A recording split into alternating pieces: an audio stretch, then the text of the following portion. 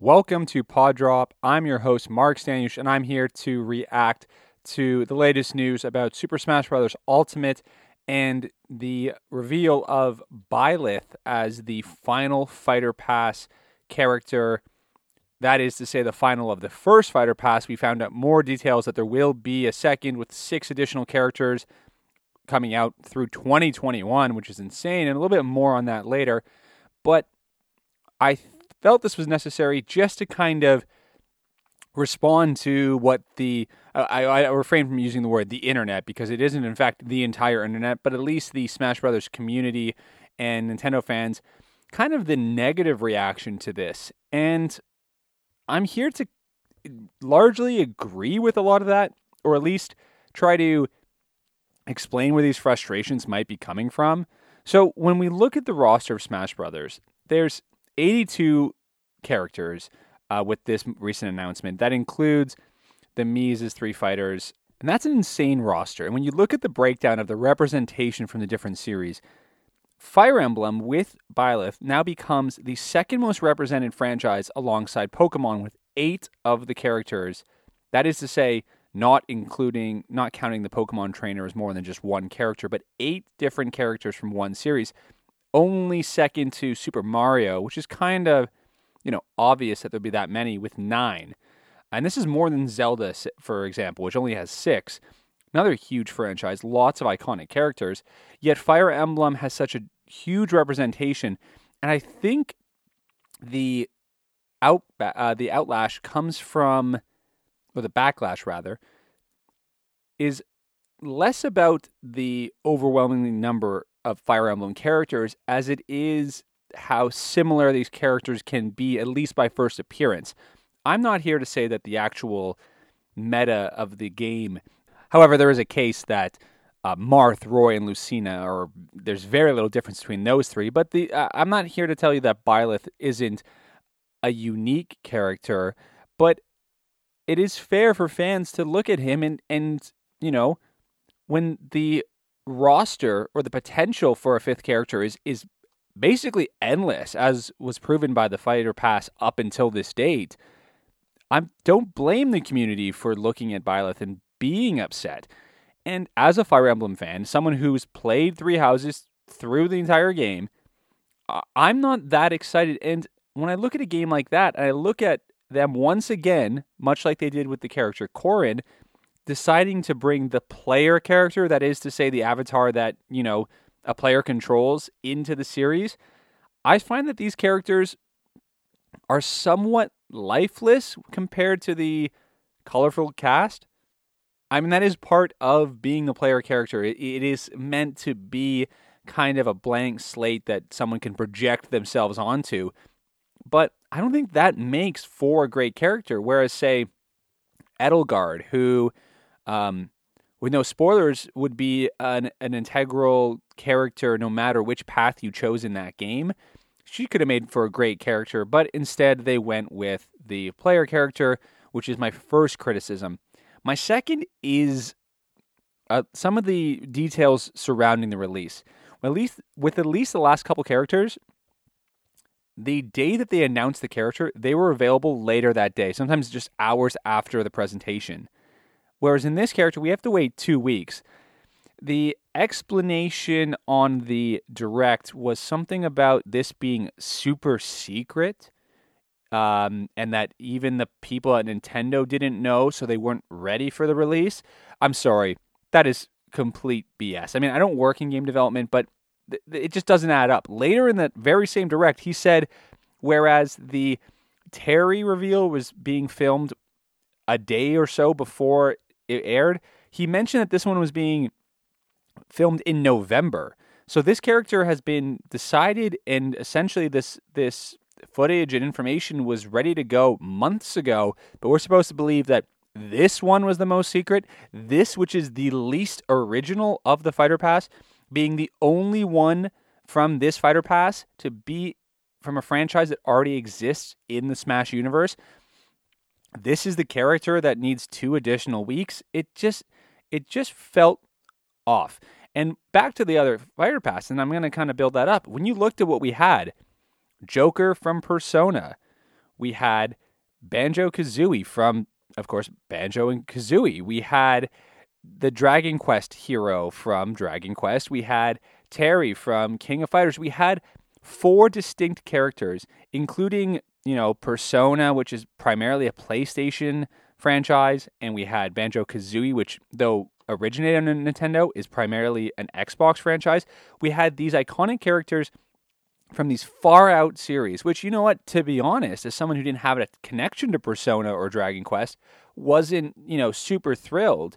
That being said, there's something about that method of bringing in some unseen franchise that is so much more fulfilling and adds an extra layer to an already incredible game that I feel like bringing an 8th Fire Emblem character just simply doesn't do.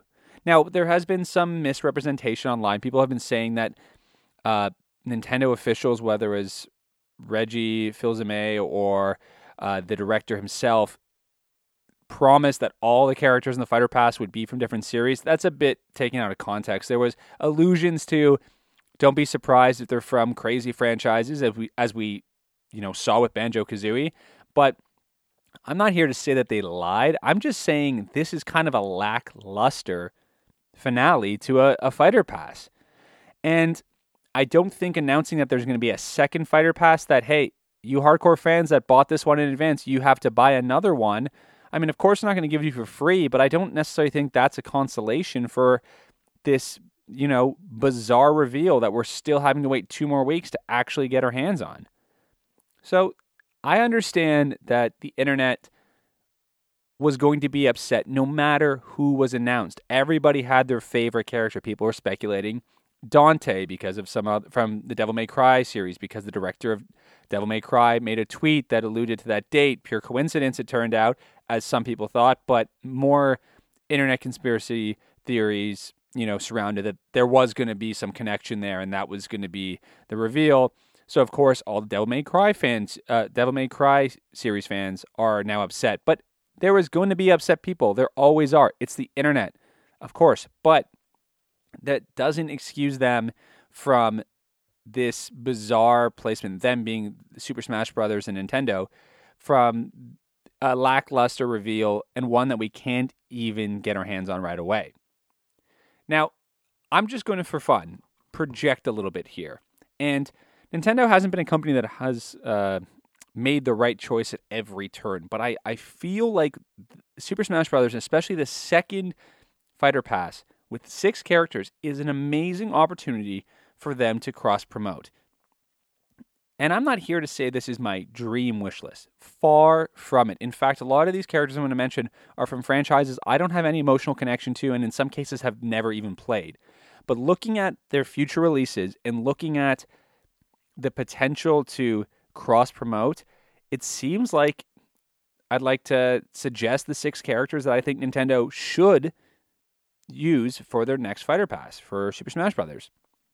I'm going to start with April. So they said 6 characters, and they'll be released through 2021. That's not to say all of 2021, so I don't know if it's going to be 3 this year and 3 next year. I really hope it's not. I'm hoping more like every 3 months, so 4 this year and a couple throughout next. So I'm going to project here a little bit, and I'm looking towards April when Minecraft Dungeons, the spinoff to the popular Minecraft series, comes out. This has been much rumored already that Minecraft Steve, which has become started as a meme, but it became the official name for the default skin of the Minecraft character, that Minecraft Steve will be the first character. And why not? If Minecraft Dungeons is coming out, a game that's kind of perfect for Switch, a little bit more kid-oriented, and just seems like one that'd be fun to have on the go, Minecraft Steve, it seems like an obvious choice. Massive franchise, one of the biggest franchises in all of gaming, another one that's owned by Microsoft, very much like Banjo-Kazooie, so we know it's possible. Bring Minecraft to Smash Brothers. It seems like a no-brainer.